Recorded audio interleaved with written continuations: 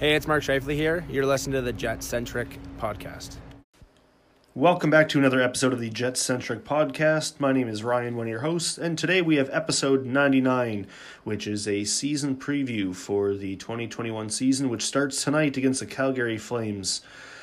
Be patient with this episode. Chris and I hadn't recorded in quite a few months, dating back to last season, actually, so we're a bit rusty, but we get back into the swing of things eventually. And if you'd like to see the unedited version, or if you'd just like to see our faces, you can find this episode also on YouTube. Just search for Jet Centric. Thanks for listening, and enjoy the episode. What's that? Move your camera. All I can see is you and your chin. No, I can see him just fine. Oh, can you? Okay, don't worry about it then. Oh, there you go. That's good. Yeah, it centers it on our screens because our aspect ratios are like that by that, and then when it squares it out on this. Anyways, we can just get the show on the road. We need the headset. Toronto just tied it. No! God, no! Please! Okay, you good? Good. I was born not ready. Okay. Hi everybody, welcome back to the Jet Centric Podcast. It's Liz here, and I'm with Chris and Ryan. So we got the whole crew here today. Awesome. So it is currently 8:30, the evening before the Jets play their first game, regular season hockey game since March. So safe to say we're excited. We've had hockey on for the past 4 hours now, and it's been an exciting time to be on the internet and on watching TV. It's been good. So let's talk some Jets. They had the draft in the fall. They were doing nothing else after that. Had some training camp the past couple weeks, and now they're getting ready to drop the puck tomorrow against Calgary. First time seeing them since August, so that'll be good. Yeah, Chris, do you want to start off sort of talking about, maybe we'll just get going on the things that happened leading up to tomorrow's game, training camp, some of the PDOs we signed, some of the off-season chat, all that good stuff? Yeah, they had not a lot of action, I guess, when you think about it. I guess they brought in Trevor Lewis, is that his name, on the PTO, and ended up signing him, which is apparently he had a really good camp and could be an impactful bottom six player. Put Matt Perreault on waivers, but he cleared, which is nice.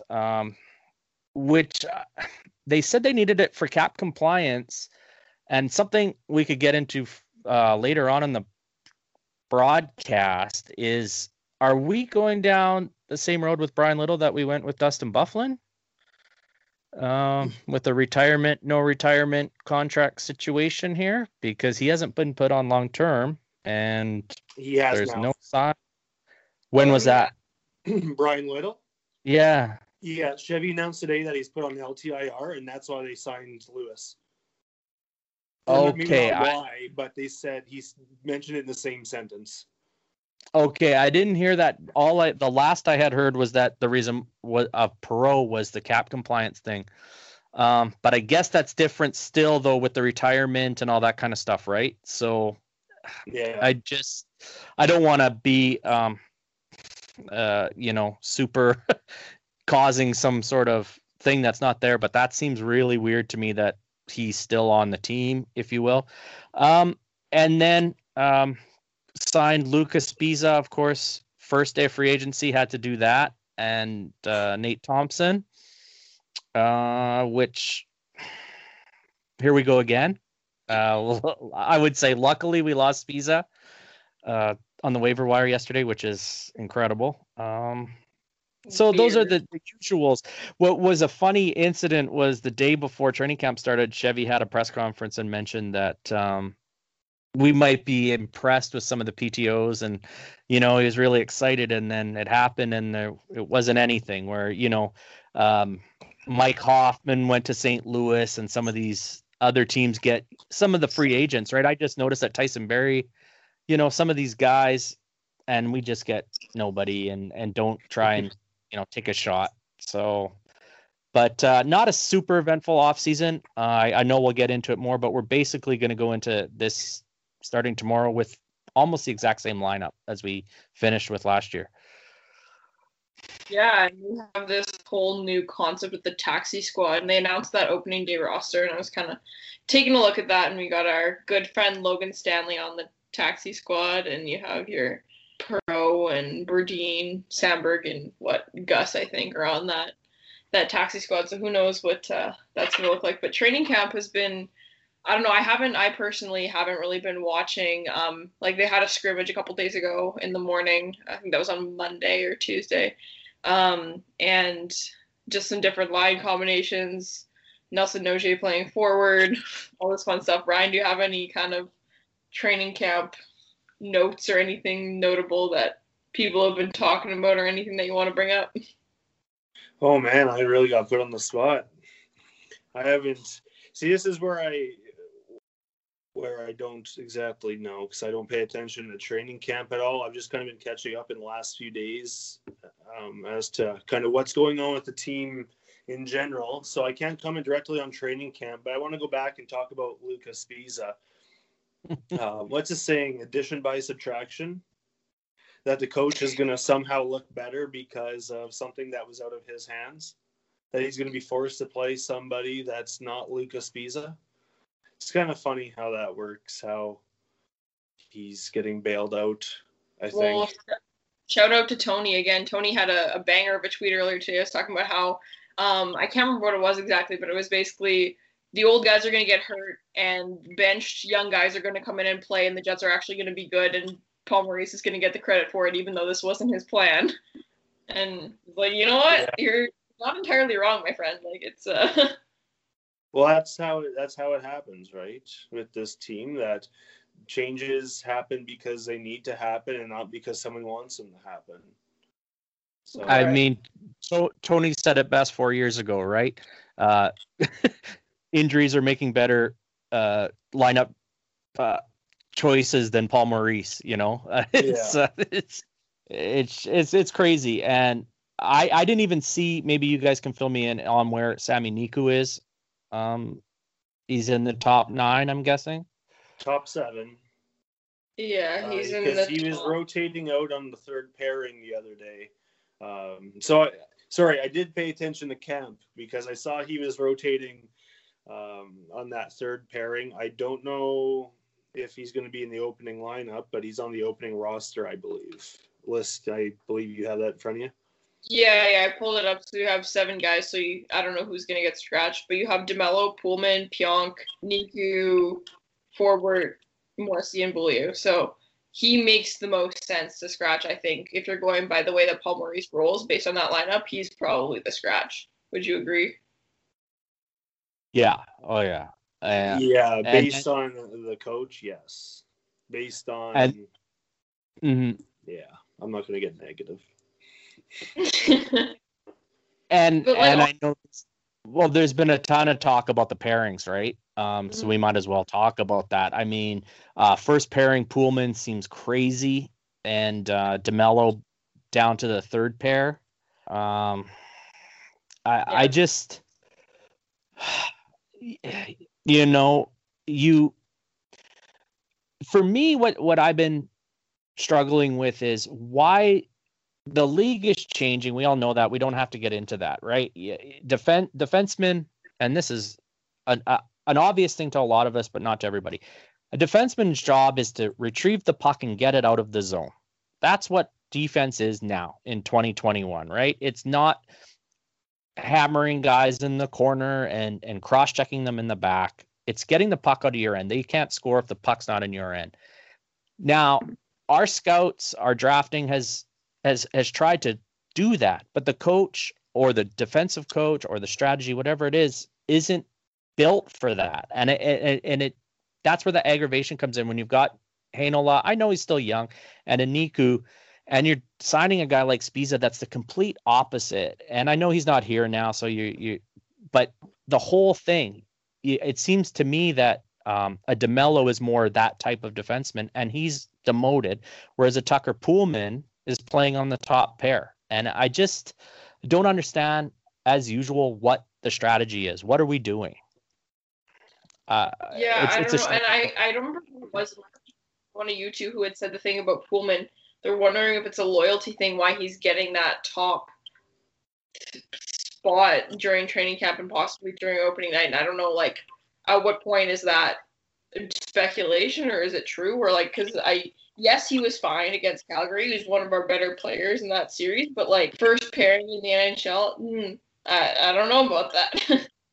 I usually have a hard time hating on if a player's on the top pairing or the third pairing based on who they're actually good with. Because who's he going to be with on that first pairing, right? Josh Morrissey? Yeah. So maybe Josh Morrissey doesn't work well with our second best defenseman overall. Maybe he doesn't work good with our third best defenseman. And you have to think that maybe Tucker Poolman's the sixth best defenseman in the top six, but maybe he works really well with Morrissey, and that's how Morrissey levels himself up to a first pairing defenseman, right? I'm not saying that is the case. I think there's going to be a lot of juggling to start this season. Listen, there was no preseason games. There was a really condensed training camp. It's just weird times right now, so they're going to have to experiment a bit. And maybe the Poolman experiment lasts a period, right? I guess we'll see. I think what I saw a lot on Twitter was that they had a big PDO surge of luck at the end of last year, but overall the results aren't great.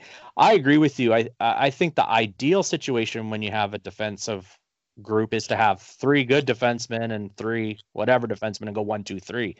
I think that's a great strategy, right?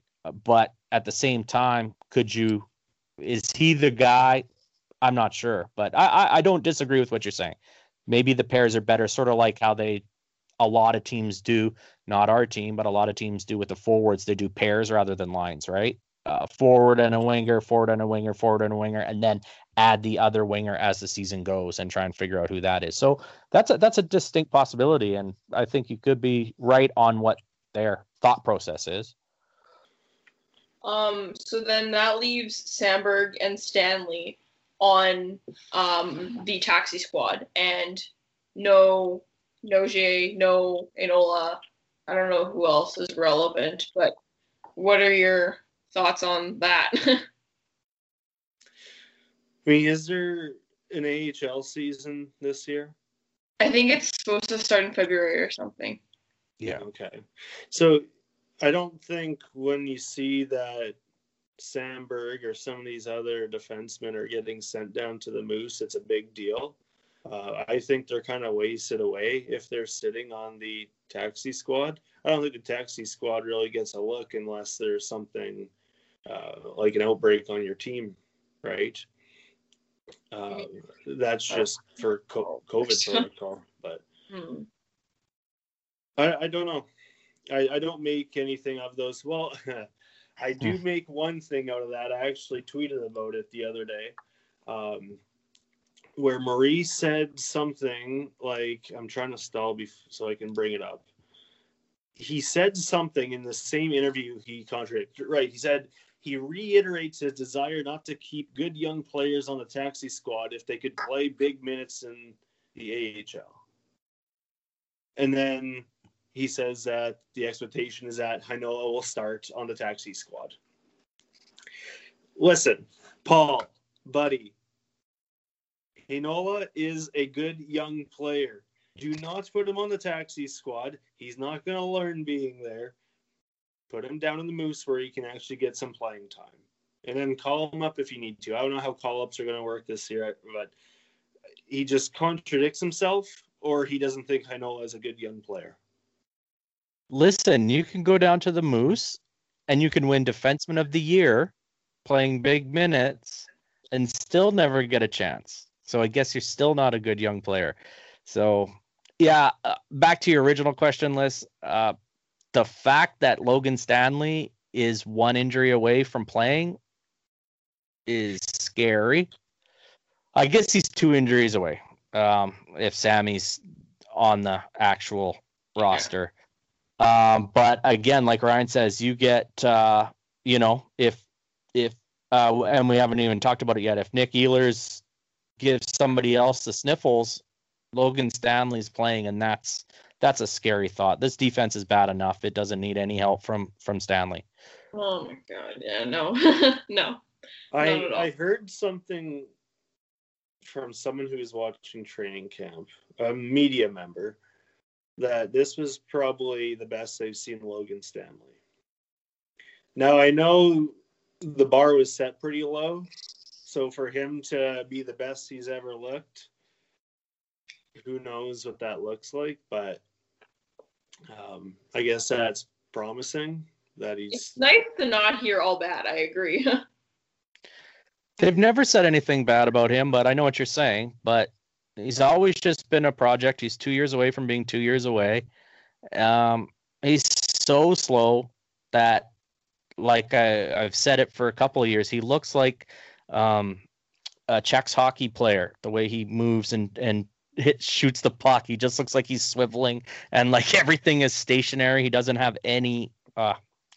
it's a disaster. That's great if he looks the best he's looked, but that's scary and especially when you've got guys that can play. Apparently Sandberg's last couple of days in camp, he was one of the better players on the ice and at the scrimmage too.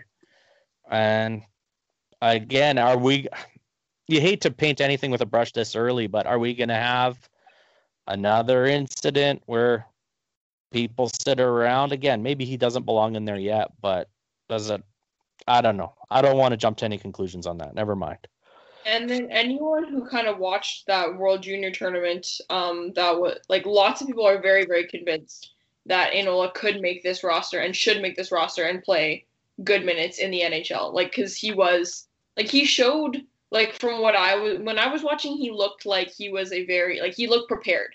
But again, you don't like rushing defensemen, and we do have, as you know, as they are, we do have defensemen lined up, so there's no need to rush him. But that's also a possibility, and some people think that it might be a waste to, well, obviously it would be a waste to put him on the taxi squad, but even to give him a season in the AHL.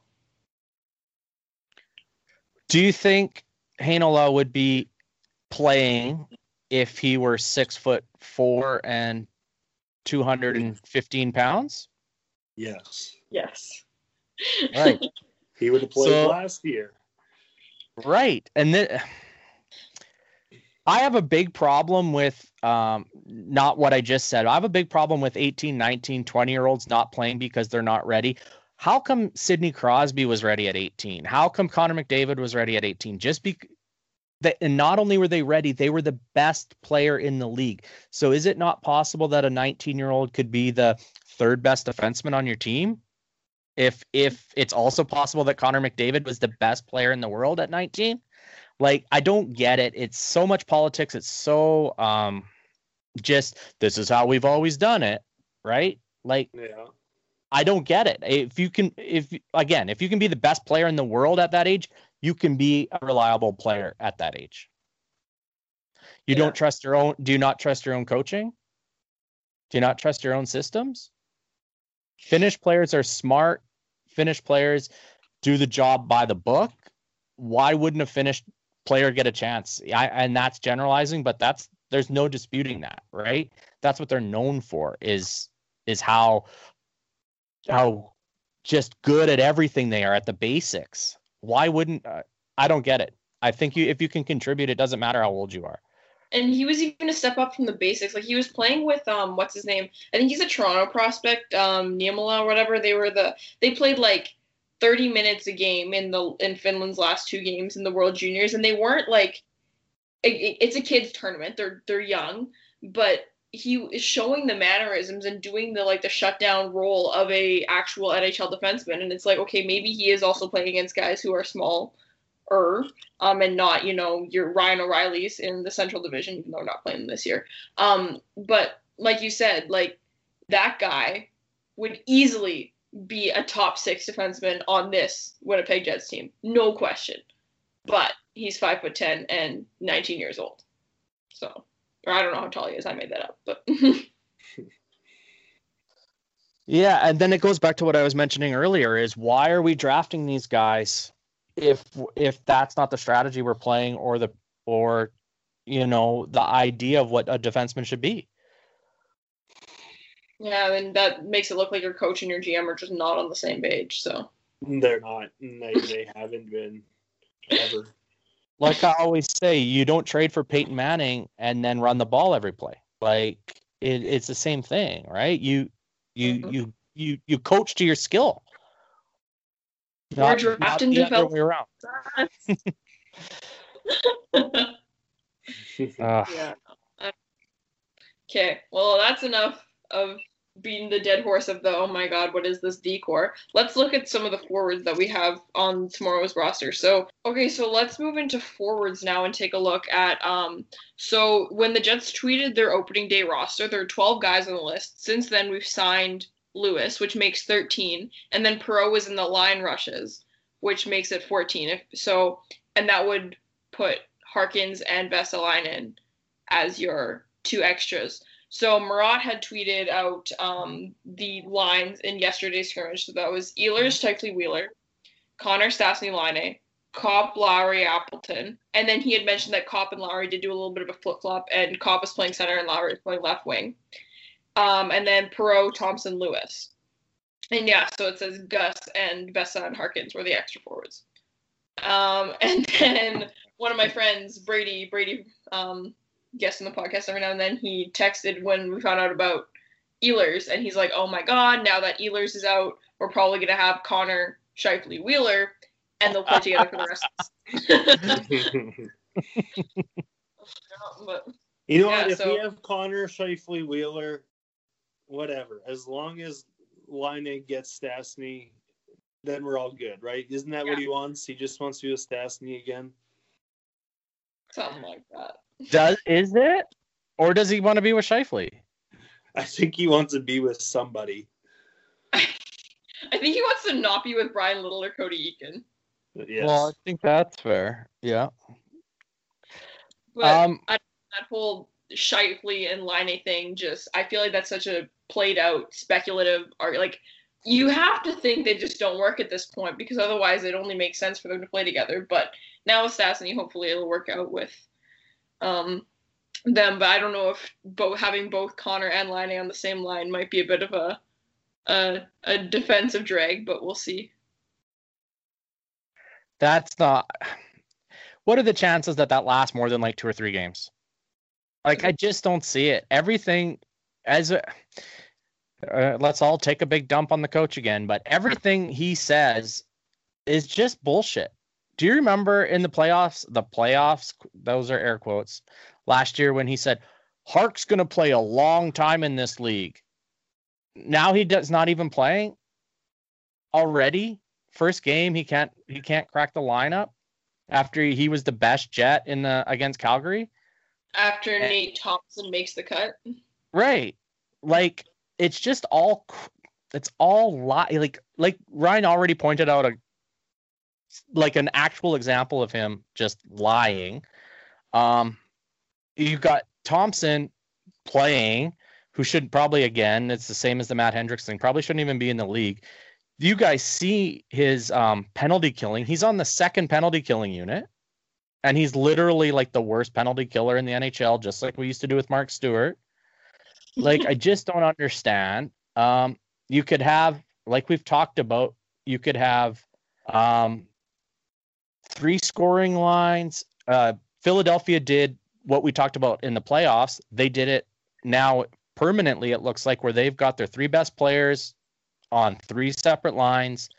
I just don't understand what they're trying to achieve. They're going to run on this condensed schedule. They're going to run the top 2 lines into the ground. They're going to flip-flop Connor back to the first line, I'm sure of it. Which, whatever. But I just want to see something different. Like, we weren't good last year. Why are we have essentially the same roster? You know what I mean? Yeah, no, it's very true. Like, and again, what was it? This is like the 8th season or something like that. Like, and we've won like 3 playoffs or 2 I don't even know. Like, and it's frustrating because, yeah, like you said, like that, we know what's going to happen. We can predict very, very surely and in good confidence what's likely going to happen, even though it doesn't win games or playoff series or divisions or anything like that. So, Ryan, Yeah, I mean it's been eight. It's been 8 seasons. We've made the playoffs 3 times. Swept the first time. Had a pretty good run the second time. And then lose to St. Louis in the first round. I don't know. I don't have much to say on how the forwards are being utilized because it's the same thing over and over. in my interview with Marat, just talking about how Maurice said that, I can't remember what the exact quote was, but basically that there's a deeper systematic problem with the forwards than there is with the defense. And then Marat said, and I fundamentally agree. And I do too, like, again, with the defense thing as we look at it. And our big problem is the personnel. And, like, yeah, we don't love the whole, like, so there's some of the structure that, like, we're not huge on with the old-fashioned box and whatnot. But the forwards, it seems like nothing works. And lots of teams, I think, like, when I listen to people who are not Jets fans talk about the Jets, they're like, yeah, their defense sucks and they have a great goaltender and so much star forward potential. But it's like, but if we have so much star forward potential, why aren't they, like, yes, they score, but if that's our big guns, like that's our card that we play, I don't know how good and how accurate that actually is, you know? Well, it really hasn't been that way recently, it seems. Like, the Jets aren't going out there and blowing teams out of the water. Like, Ehlers, Laine, Scheifele, Connor, whoever, aren't putting up massive numbers. Sure, we have a couple of good players who are putting up decent numbers, but we're not getting lines that are actually adhering and acting like a line and working together and being an offensive powerhouse. And a lot of people are saying, well, now we got Stastny back. Remember the year the Jets went far and they were a powerhouse and they did great in the playoffs? Well, they had Paul Stastny. Well, listen, Paul Stastny's 2.5 years older now, right? Mm-hmm. What, 3 years coming up? Yep. And when you're in your mid to late 30s, things start to go downhill from there. That I don't know. I think there's a lot of people that are saying, well, this is the year they become offensive powerhouses again. Let's look at all the big numbers they're going to put up because they have a second line center. Well, he's old and slow and slowing down just like Blake Wheeler. So, if anything, I think we remain the same. That's a tough place to hang all your hopes and dreams on a 35-year-old second line center, right? Maybe he's not 35, but I think he's pretty close. I think he's like 36 or something. Like, I think maybe he's not that old, but I've looked hey Google, 100 times. How old is Paul Stastny? 35. 35. So, okay. Where was I at here? My biggest frustration is with all of this offensive talent that we have is for the do you watch the game guys? How often do you watch a Jets game where they maintain any sort of pressure in the offensive zone? Scheifele and Wheeler are hammered in their own zone the whole game. The whole time they play in their own zone. The only time they score is on the power play or in a transition. They dump and chase. It's all of it just doesn't seem to make sense. Kopp and Lowry, other than the playoffs, can't score. So you're running this third line that you should be getting support from. They can't score. You play your fourth line 3 minutes a game. And then your top line gets outplayed like all of the time. They're getting outplayed. They score lots of points, yes, at the end of the year, but they're not helping you. Same goes with Connor. As much as we love him for scoring 30 goals, 40 goals, this and that. At the end of the season, you're not coming out ahead because he's costing you on D.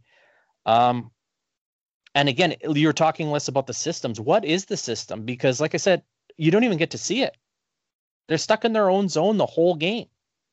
And then they're running around like chickens with their heads cut off because of their stupid defensive system.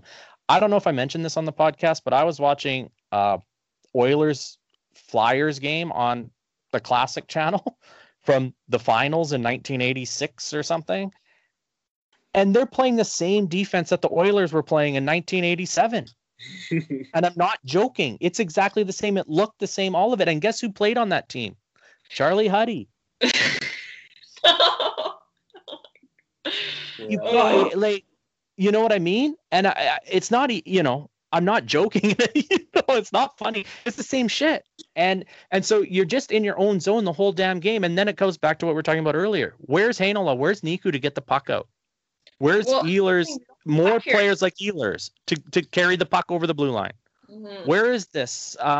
With all of these players, how are we not really good? We missed the playoffs last year with the Vezina winning goalie. Well, and then you have a puck carrier on your team who is considered to be elite in the entire NHL, and he is the only man on your top six who can actually do that in a competent way. Like you were saying about how Scheifele and Wheeler only score on transitions or on the power play. It's because they don't carry the puck out of the zone or into the zone as well as a top scoring line should. So, and also every time I see that 10-year patch on the Jets jersey, it's 10 years of the Jets back in Winnipeg, but also 10 years of Charlie Huddy doing our defensive coaching. So there's that. I can't believe that any coach in any league has a job for 10 years, especially when you've had like the worst defense for 8 of those 10 years. Was it you that tweeted today that even Stanley Cup winning coaches don't last this long? Yeah. Joel Quenneville got fired like 2 years after he won 3 Stanley Cups in 5 years. Dan Bylsma? Dan Bylsma in Pittsburgh? He was gone shortly after they won, right? Yeah. And you don't even get it if you won a cup in the past. You know what I mean? Like if you won a cup 8 years ago and you're on your next team, you don't get this kind of grace period. And a lot of the people we follow, or a lot of people that follow podcasts or that we talk to on Twitter will say, well, who would you hire then? That's always their comeback, right? Well, who would you hire then? It's not about that. It's about what's working right now. You figure out who you hire. Maybe it's a guy in college that knows how to play with, 9 really good forwards like we have, or whatever it is. But 8 years is ludicrous. 10 years of Charlie Huddy and the goalie coach is ludicrous. It's actually insane. You get 2 years in the NFL, 2 years, 32 games. If you don't turn it around, everybody's gone. And we're on 8 with 2 series wins. I don't know. Well, it's a tough time.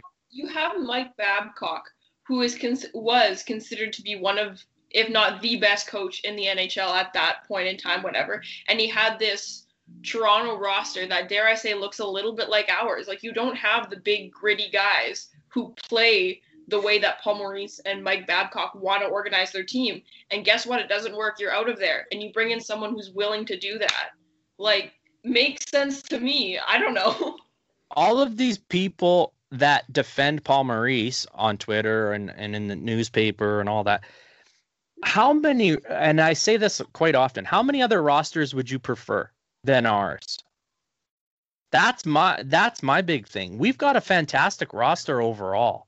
Again, defense, comes and goes, whatever. But like, if you're okay with this amount of talent and you're a big Chevy fan, oh, he drafts so good and blah, blah, blah, blah, blah.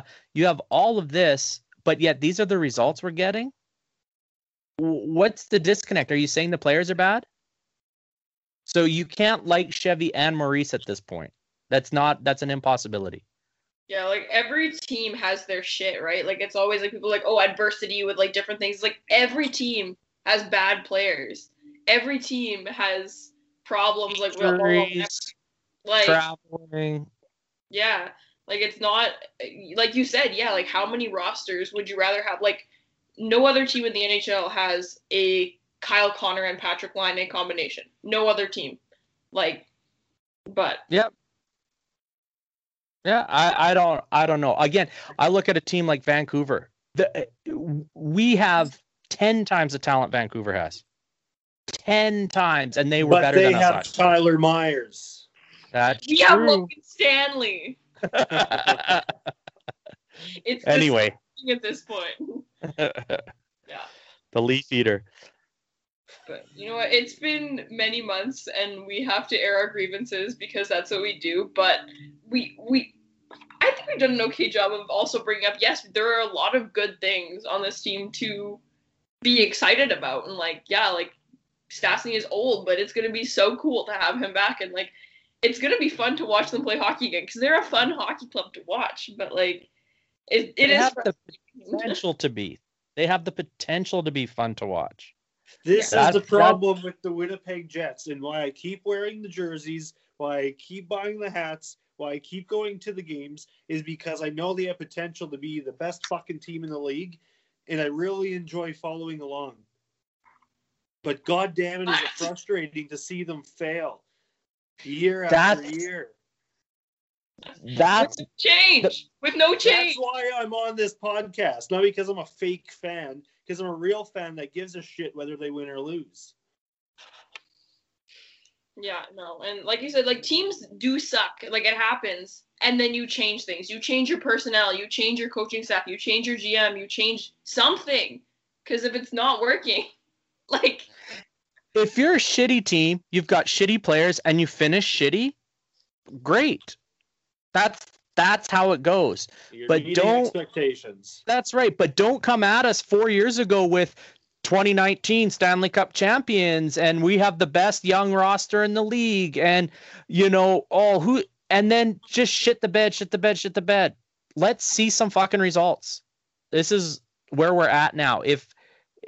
And here's the other thing we haven't talked about yet. If Connor Hellebuyck slips back to normal this year, there's going to be a real problem. Yep. Yeah. No, that's definitely a thing too. Yeah. Where if he plays average hockey, even if he plays above average, we're kind of screwed. I mean, he was stand on his head for every night last year, and they didn't make the playoffs. They made the whatever you'd call that, play-ins. 24 in the league. Ooh, but yeah, one of those teams, one of those 7 that did was Detroit, and one of them was Ottawa. You should be beating those teams. So yeah, I agree that even if he's not average, even if he's above average, but he's not Vezina Buck, then you're not even close to the playoffs, man. Now, I should also say that, hey, this is a pre-season preview show. Like, we're going into the season tomorrow. We haven't seen them play a game yet. Maybe they come out and start blowing teams out of the water. Hellebuyck standing on his head. Forbort or whatever his fucking name is the best defenseman in the league. Who knows? I'm going to be positive about it. I'm going to go into it thinking, all right, let's go new year. Let's start fresh. Let's just win some hockey games. So yeah, maybe we're just pissed off about years previous, but I think that's because we just don't see changes in the training camp that say, okay, they're going to make a leap this year where things are actually looking like the puzzle pieces are being put in the right spot. So yes, let's remember that the season hasn't even started. It's tough. It's tough to be that way. And I feel bad about being negative. And it's a funny analogy maybe. But even the Blue Bombers, they won the Grey Cup last year. And I know it's not a football podcast, but all they've been doing is re-signing their same team. That's not good enough. You need to get better. If you're staying the same, you're not getting better, right? And that goes in pretty much anything in life. And that's where the struggle is. How much did they improve with who they signed, who they brought in, and who left? I don't think marginally maybe they're a better team on paper. So what tells us, what gives us hope that they're going to be so much better? I'd love them to be like Ryan said, I'm in the same position. I'd love them to be. This is why we're here. I want them to be good. I want to feel a Stanley Cup and all of it, but it's tough to picture that they're going to be so much better. And then you look at some of the other teams in the Canadian division. Where do we see them finishing? Like, I think it's pretty much consensus. Toronto's going to be first. I agree with that. Montreal, you do? Yeah, no, Toronto. I have no faith in Toronto. I never have, and maybe it's a bias. I do not think that they're top of the division at the end of the year. In 56 games, no. Who's better than them? I don't know. Edmonton. Like, but back to what before, like, I want to just jump on this last thing, whatever. I think the team is as good as Scheifele is every, like, if Scheifele is able to play as good as, like, if he's the Mark Scheifele that we know he could be, I feel like the team is better. When Scheifele plays like crap for a whole season, the team sucks. Like, I'm very, very convinced that that's like there's a strong correlation there. Very convinced. That's a fair thing. I think you're as good as your best players for sure, right? And they were the best when he played a 200-foot game and was a good, like, a top player. He hasn't been that for the last, 2 seasons, we'll say. So I don't disagree with that. But yeah, no, with this whole division, like, it's so, I feel like I say that Toronto's not going to fit. It's probably just because I hate them, but also, like, I really think it's anyone's game. Like, yes, Ottawa is a bit of a lost cause. I genuinely believe that. But I feel like any team could come together, band of misfits, whatever, that kind of fun story, and win this division. I genuinely do, because I don't think it's guaranteed to anyone at this point. That's fair.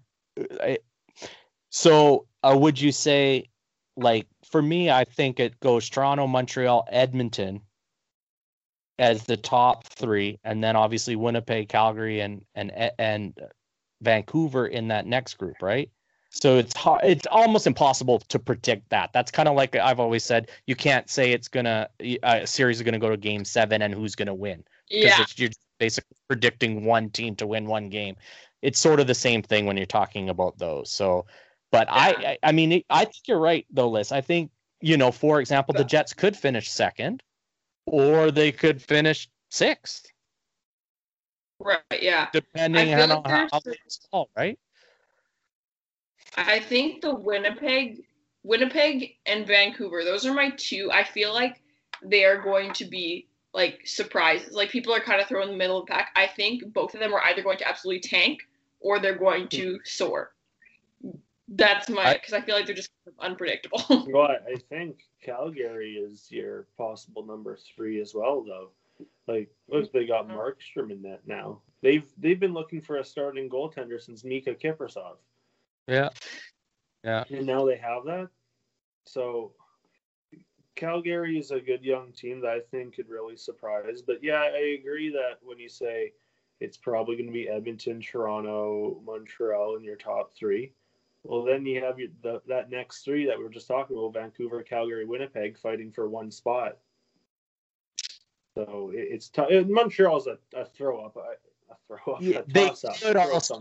I agree. Yeah. But because Montreal is, I mean, they got in through the play-ins last year. They weren't going to make the playoffs. They sold at the trade deadline. They got stronger through free agency, and of course they have Carey Price, who has regressed, but it's Carey Price. Yeah. He just looks like he can stop the puck. Carey Price is still a top 15 goalie in the league. I saw that. Oh, that's the best. But, yeah, I mean, it's going to be tough to tell until I mean, when is it? It's usually American Thanksgiving that you can tell where a team's at. What's going to be the equivalent this year? Yeah, that's interesting. Yeah, Valentine's. Yeah. Yeah, a month into the season will be Valentine's Day. So we'll see where they're at then. And yeah, I agree. It's hard to make any sort of real prognostication other than on paper, right? And how many people draft their fantasy team and are like, oh, this is the best team, and finish 9th in their league. So it's hard to say for sure right now. I mean, if you want someone else's opinion, that's not just 3 fans sitting in their basements, then go listen to the Murat episode. We're saying what we see from a fan perspective, but Murat's going to break down where he thinks everything's going to slot in player-wise and team-wise. No, it's true. Yeah, no, and yeah, like obviously this is our whole thing, is that it's a fan podcast run by fans for fans kind of thing. Like we're not pretending that we're experts in any way, but it's like kind of just this is what we're observing and this is what we're feeling, and if there's a consensus of what the three of us are feeling, it's very likely that other people are feeling it too. So let me tell you, we're not experts. We're just here talking about the Florida Panthers day in and day out. That's right. Oh, is this the wrong podcast? Oh shit. Yeah. Hey, do we have those couple Twitter questions? Yeah, I was just pulling them up right now, actually. Yeah. So, and while I'm getting those pulled up, so John Tortorella today announced that Pierre-Luc Dubois is legitimate. That's legitimate. He wants a trade. At what point do you say, screw it, Dubois for Laine? Let's go. Yeah, just do it. Get it over with. I don't disagree. I don't want him to leave, but why not? I believe that's going to be one of the questions that come up from Is it? Twitter. Yeah, it's the Twitter thread where I fired you from the podcast. Right. Was that if you were on the podcast? Yeah. Yeah. And then someone I met was with like, the board of "You governors and we voted to part ways. Is this how I find out? All right. live on the podcast. You're fired. I wish you would have brought Donald Trump in here to do that for you, but Break okay. him out of jail.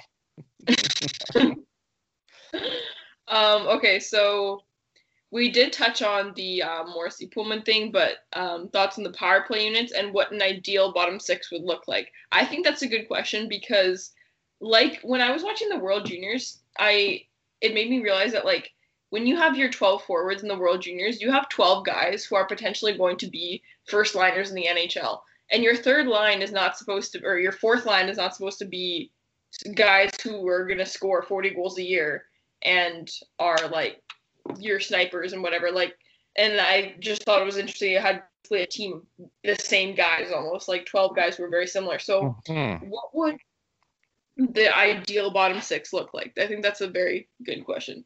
Because we sort of talked about the bottom six we have right now. So for me, last time we were on, Liz, I said it's not really fun to do this stuff because of the coach. Mm-hmm. Right? It's really not. Because like my bottom six includes Blake Wheeler. But Paul Maurice laughs in your face. Paul, right, exactly. So for me, with this coach, I think it's right, other than I would probably take out Thompson and maybe put Perreault at fourth line center and put Harkins in. Yeah. I know Perreault hasn't played center a lot in Winnipeg, so maybe there's some tinkering there. Again, my bottom six includes Adam Lowry as our fourth line center. It always has, not because I don't think he's not a third line center. He is, but if you're going to win the Stanley Cup, he's a great fourth line center. He's like he's the best fourth line center in the NHL, right? But that's never going to be a thing either. So you have two different ways of looking at it. With the roster and this coach, I would say take Thompson out and put Harkins in, and it looks as good as it can look using Maurice's structure. Well, and that's the thing. We'll go back to the structure thing because, correct me if I'm wrong, but the Jets right now are playing the center plays the defensive role. It's not first forward back. It's the center who always plays in that spot, right?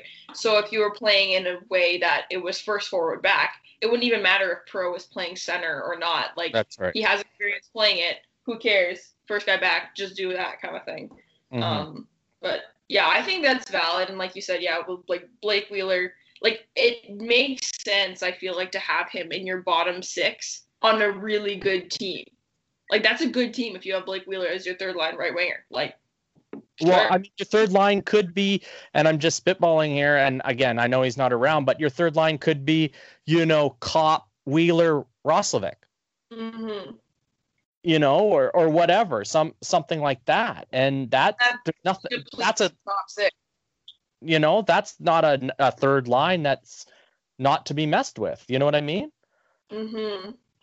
Again, that's all spitballing, and that's just off the top of my head or whatever. But I'm just saying, like, again, like the Philly thing, having Giroux on the third line, and some of the stuff Pittsburgh's done in the past. Yeah, that's to me the way to go when you have so much talent and you can't get guys ice time. Yeah. If you get good players ice time, why aren't you spreading out the minutes? And you could do so much. And how much harder does it make you to play against if your third line and your fourth line are stacked? It makes you so much harder to play against than what this is. You don't even have to account for the fourth line when you're playing the Jets. Yeah. They might as well not be there. They take 3 shifts period, maybe. At most, yeah. No, it's true. Ryan, do you have a top 6 or bottom 6, sorry, that... No, I'm going to agree with everything Chris said there. We're on the same page for bottom 6. I mean, yeah, when you talk about putting Blake Wheeler on the third line and Adam Lowry on the fourth line, I mean, yeah, I had something to say in my head and I forgot how I was going to phrase it, so I'm just going to pretend I didn't have anything in my head and send it back over to you. All right. So, and then someone did bring up the whole idea of having Brossoit have a good season, and I think that that's super valid when you have such a condensed schedule. Like, you need to have a strong goalie tangent. I think it's almost like a necessity if you want to finish in a playoff position in your division, is you need to have a backup goalie that can play if your top goalie gets hurt or if he starts sucking, or with the nature of the schedule or a lot of back-to-backs. Like, any thoughts on that? Brian, you're more of a goalie whisperer.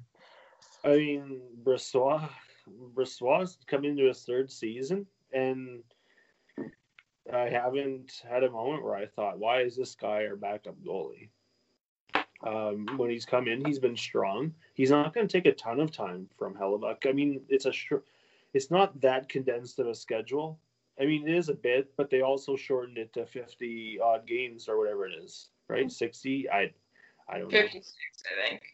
Yeah, so it's in a shorter amount of time. It's a shorter amount of games. They're going to ride Hellebuyck again, and maybe on some back-to-backs they put Brossoit in. But he's been a good option for the Jets the last couple of years. I mean, last year wasn't as great as his first year here, but hey, I mean, he's a pretty good option. When you look at what this team had in its first few seasons as a tandem, you really appreciate the Hellebuyck-Brossoit 1-2 combo here. You want your Chris Mason, Steve Mason, Al Montoya, the whole, with Andre Pavlik as your starter. That's not the tandem that you want. So let's not forget, when we talk about how much about Brossoit playing, let's not forget that Paul Maurice played Artur Zerbe, I think, 76 games in an 82 game schedule. So it's possible that he doesn't even play this year. So this is true. Artur Zerbe, I forgot about that guy. Man, he has funky white pads, eh? When those things at the end of a game, they look like they weighed 120 pounds each because they were just soaked with water. And the Yofa helmet. Oh, man. I have an Artur Zerbe jersey, actually. Legend. Yeah. Artur Zerbe, I think his jersey was wider than it was tall. I think you're right. I'm not saying he was a fat man. He was a short, little stocky goalie, I think.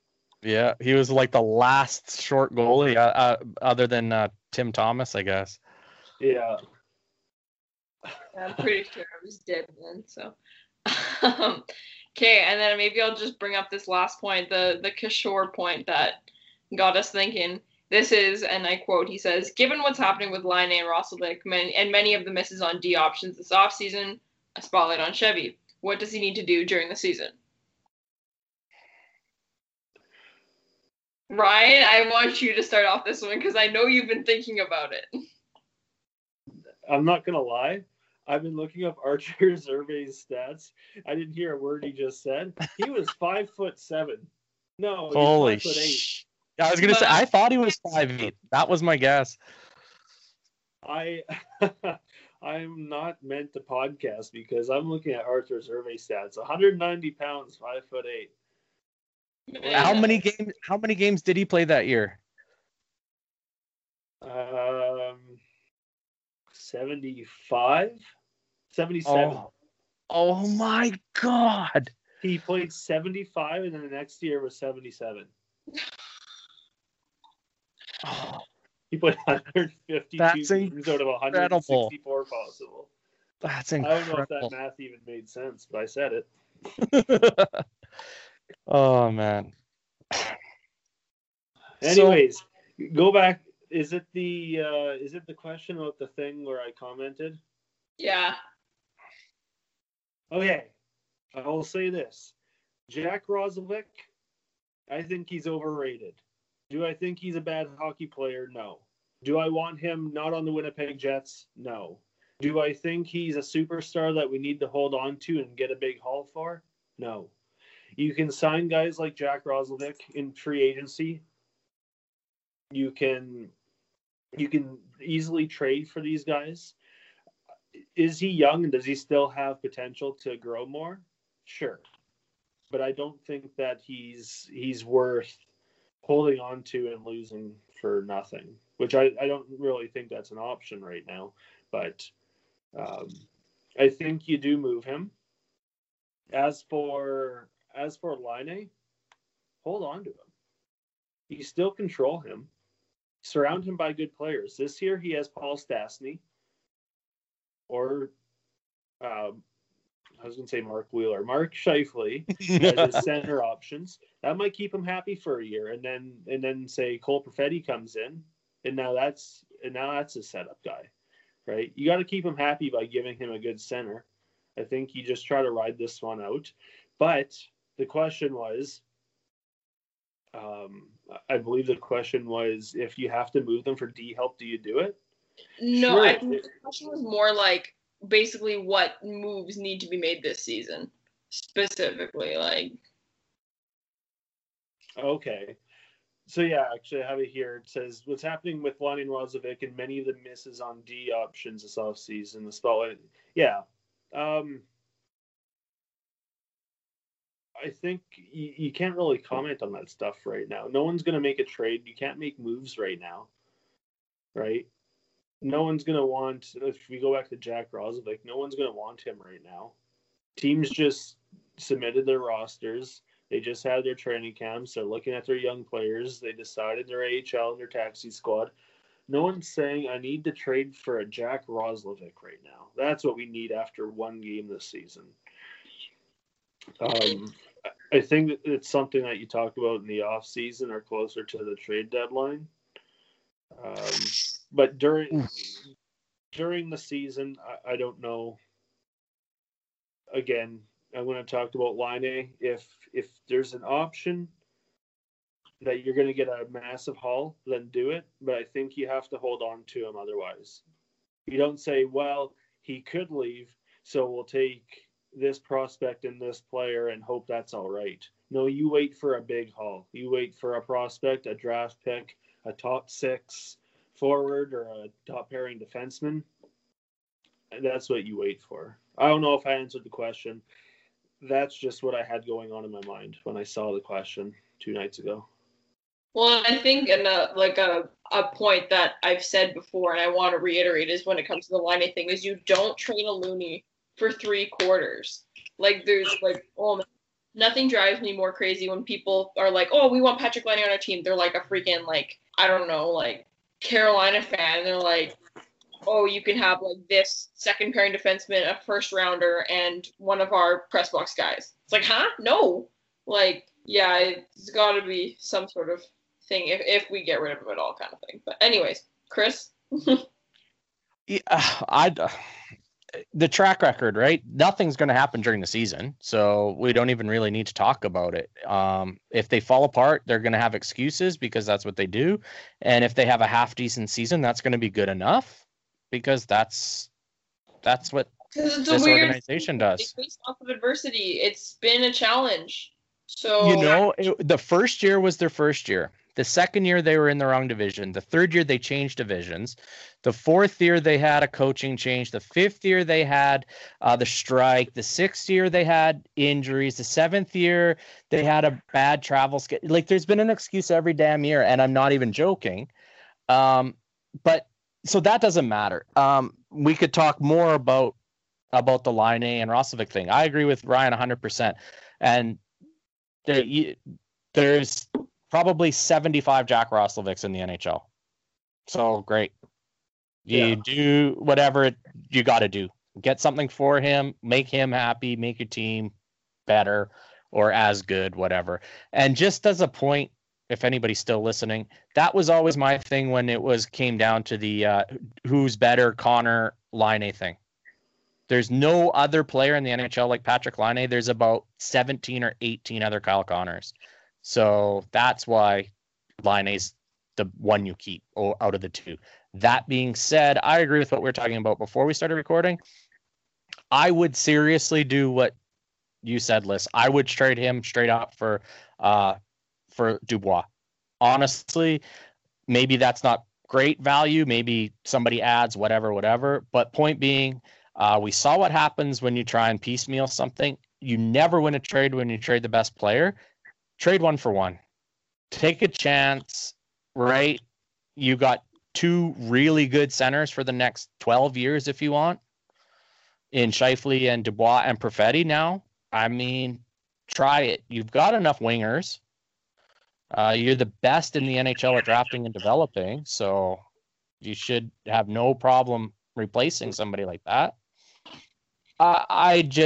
Again, to the actual question, Chevy's not going to do anything, so it doesn't matter what we want him to do. Well, and even if he wanted to, we've talked about this so many times too. It's just you wonder how much control he actually has as a GM and relative to other GMs in the league, and you wonder. But that whole Dubois thing, I'm very invested in that because I'm very convinced that both of their market values are just going to drop based on when a player wants out, you know that a team's hands are tied when it comes to them, so you might not get as much back for them as they might be worth. So you do the 1-for-1. All of a sudden you have Scheifele and Dubois down the middle. Dubois might end up taking him over for that first center position. I don't care. Cole Perfetti played left wing or something. Yeah, he played left wing in the World Juniors, and he was good at it. Yes, people see him as a center, and they're like, yes, we want a center on this team. He's a good left wing too. You don't need him to play center if you have Dubois and Scheifele. No. Yeah. Right. And so he replaces Laine theoretically. He's extremely versatile. He's very sorry, my brother just started playing piano. He could play on the wing, and then you have, because right now we have Connor and Laine and Wheeler, who aren't, they're good at what they do, but they're not that, like you said, 200-foot player who the defensive, the zone entry, blah, blah, blah, whatever. Cole Perfetti can do all that. So it's you don't necessarily need to have that guy as your center. Having him on the, freaking Mark Stone up in here, looks good to me. So good point. I'm also very interested in Pierre-Luc Dubois as an individual as well. So I'm very partisan to that deal. But, yeah. Well, next question. I think that kind of covers everything. The power play was brought up on Twitter, but I don't even know what the units look like, to be honest. I don't remember what they looked like in training camp. Again, like we said, beating the dead horse over and over again. It's going to look the same as it always has. There's no doubt in my mind about that. Apparently they have Neil Pionk snailing passes over to Laine again. Oh, my.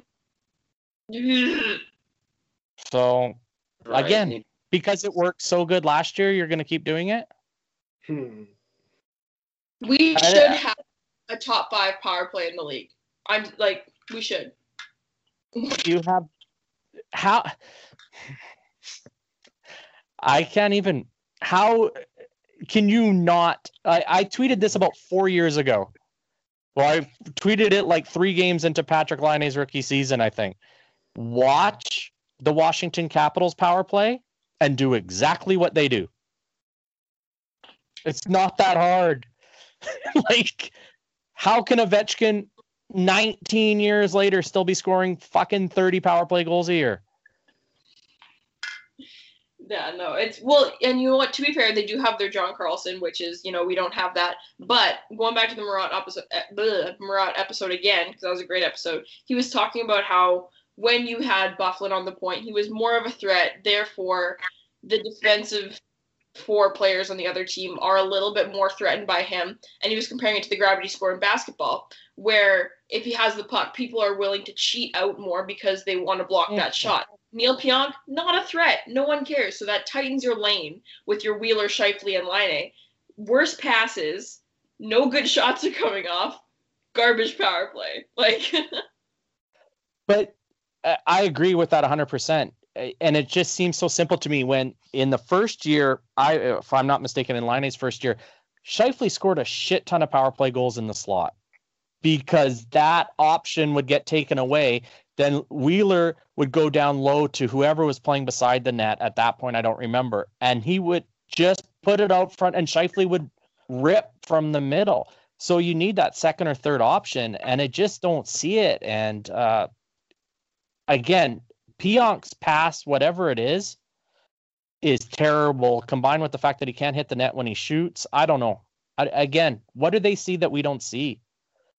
But in the defense, to play the devil's advocate here, what do we have that's any better? Because none of our guys are that power play quarterback that you see in a Dustin Byfuglien. And again, we are a little bit blinded by how good he was at that. And it's hard to replace that. But no, Neil Pionk is not the answer. And I bet you most of the other guys on the team would be a better option. But there's no easy fix unless you play a 5-forward power play or something, because you don't have anyone on the defense. And the problem with playing 5 forwards would be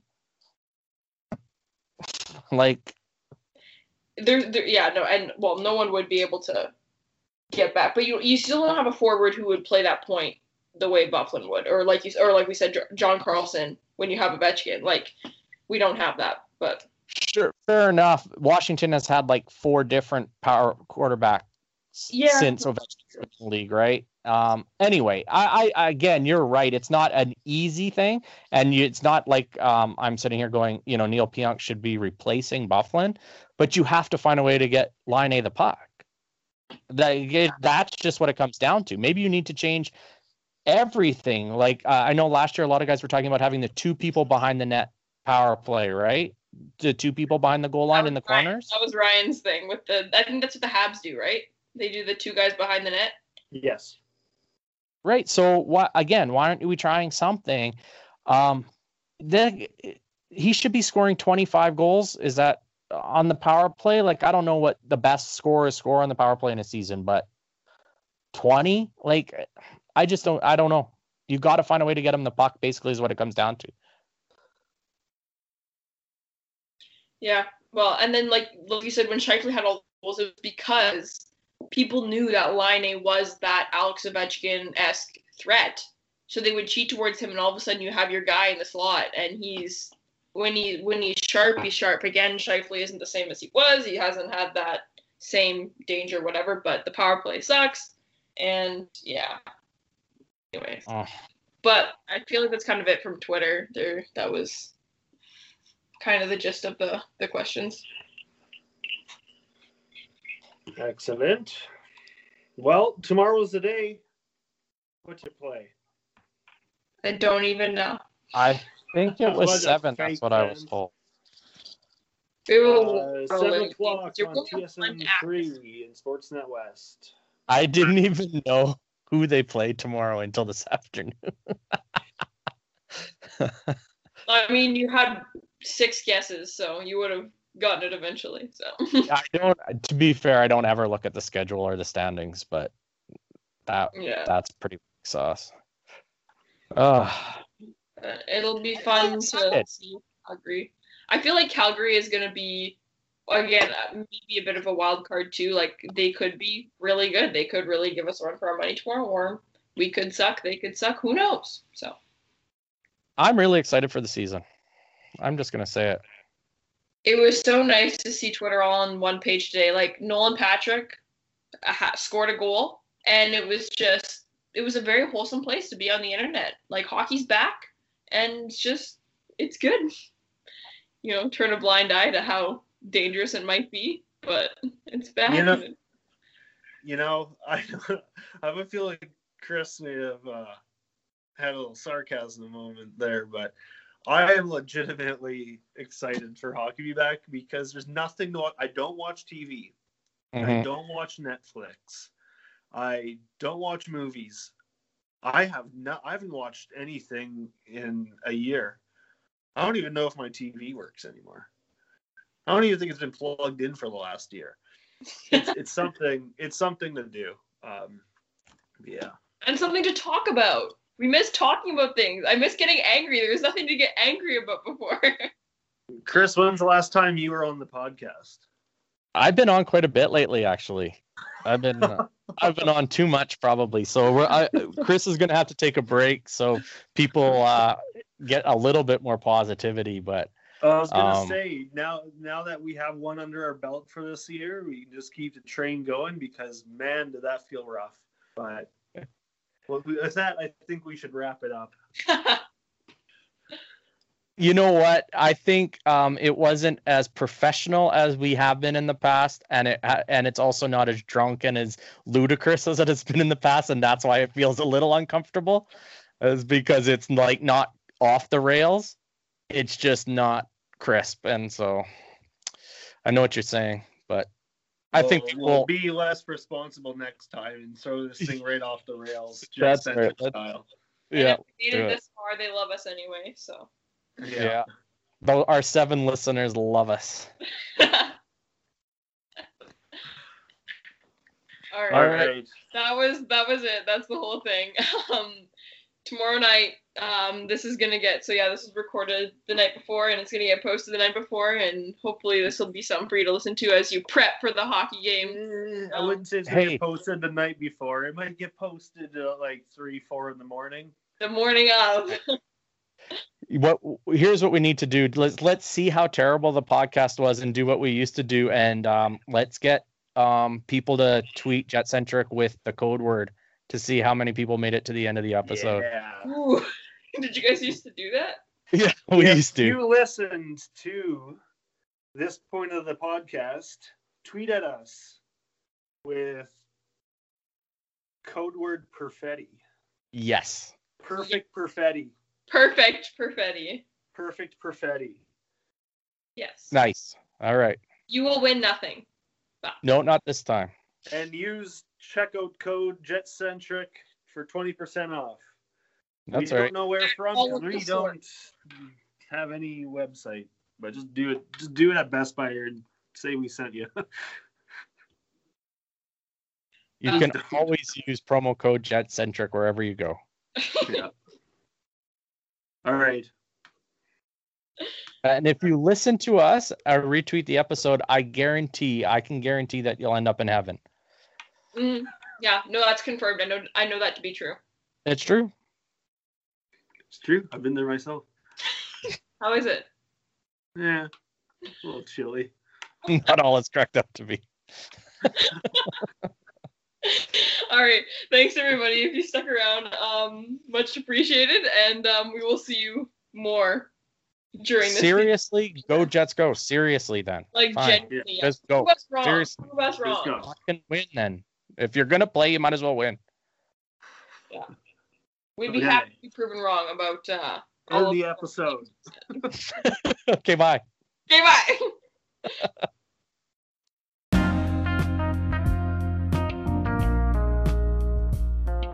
I'm Kurt Kielbach, and thank you for listening to the JetCentric broadcast.